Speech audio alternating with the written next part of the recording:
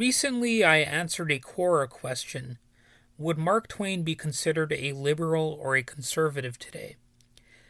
So, my answer was this: everyone is considered everything nowadays due to political splintering. I think Mark Twain would be declared a redneck and a yellow dog because I doubt he'd vote for the modern Republican Party. He'd also be branded a communist, and because he used the N word in some of his classic works, he'd be immediately dismissed as racist by some. So I do want to make some additional comments here.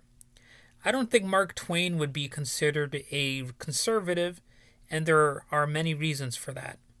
But I'd also like to note how such labels are increasingly meaningless, and maybe even try to reconcile the real or imagined principles of both liberals and conservatives as I understand them,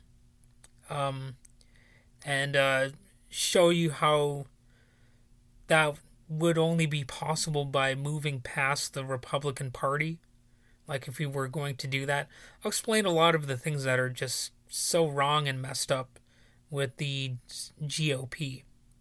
So, on the face of it, liberal and conservative are ideologies that traditionally can be measured by intellectual agreement or disagreement, and in a world of hyper-rationalism and a totalizing view of the world, I would say that supposed conservative libertarianism could probably be defined as an odd mixture of conservatism and liberalism.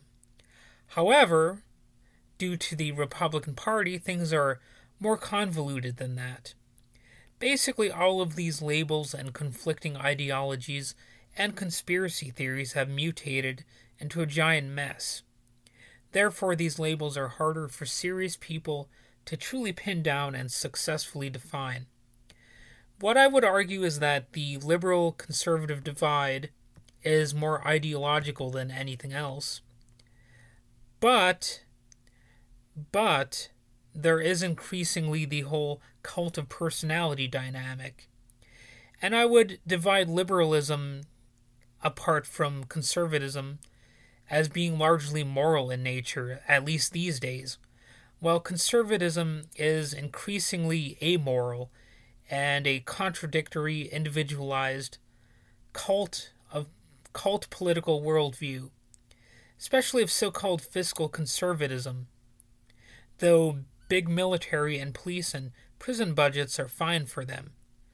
So that's why I say it's individualized and contradictory, because they claim to be deficit and debt hawks, yet they have no problem with spending trillions of dollars on military spending.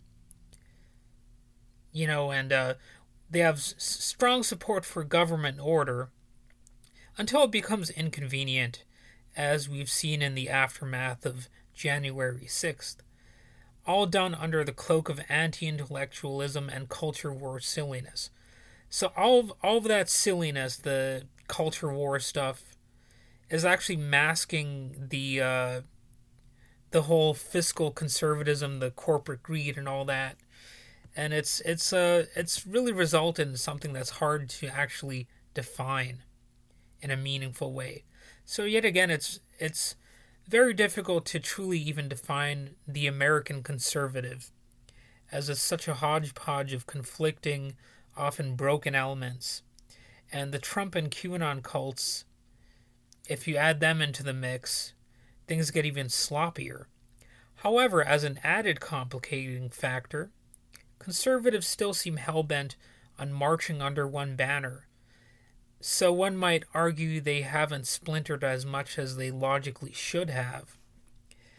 Thus, the conservative, libertarian, and most of the alt-right ideologies are already contained in a natural alliance to some extent, since they share values, or at least stated values, though ironically, because of their fake populism, they need to engage in rhetoric against elite classes, despite how they're still supportive of the ultra-rich and have a corporatist worldview that seeks to use big government to micromanage culture, so patriotic values, however they define them, are brainwashed into the population, including kids.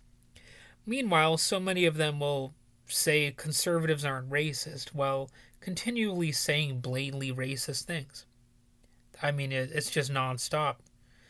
It's hard to even know where to begin. I mean, you could start with, an obvious example would be Trump claiming that Barack Obama was not born in the United States, and then all the people claiming he was Muslim and saying, he's also an atheist somehow, and he's a communist, yet he's, a Wall Street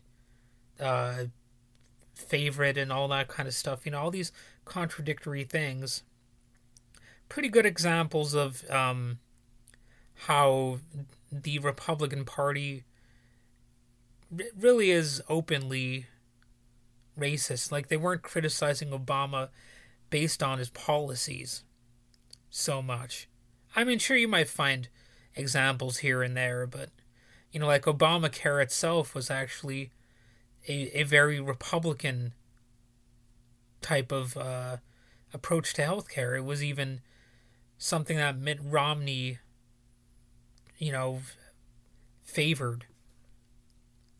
Anyway, additionally, as you likely know, the average actual modern American conservative tends to outwardly appear a lot more libertarian than the radical right-wingers of the past, even though they often don't believe in liberty at all, and in fact would love for the government to regulate culture, while emerging the corporate and religious overlords who tell us what we can and cannot say, together, under the banner of freedom, I guess. Increasingly, Donald Trump, or potentially someone as bad or worse than him, is going to be sort of presented as a dictatorial leader that we all have to follow. So, I mean, what kind of freedom is that? Well, it's the freedom that fascism would try to impose on the population. So, as you can see, if the conservatives out there now want to be, more sane, they are going to have to go in more of a purely libertarian direction, and not be faux libertarian either. Like you have to take a stand against these other aspects of, right-wing movements, and actually advocate for genuine liberty. But if you're going to do that, why not just say that you're a liberal, basically, at that point. So anyway, those are my thoughts on this topic, and hopefully I made myself clear, and hopefully some people out there understand what I'm saying and enjoy my perspective. Anyway, have a good day.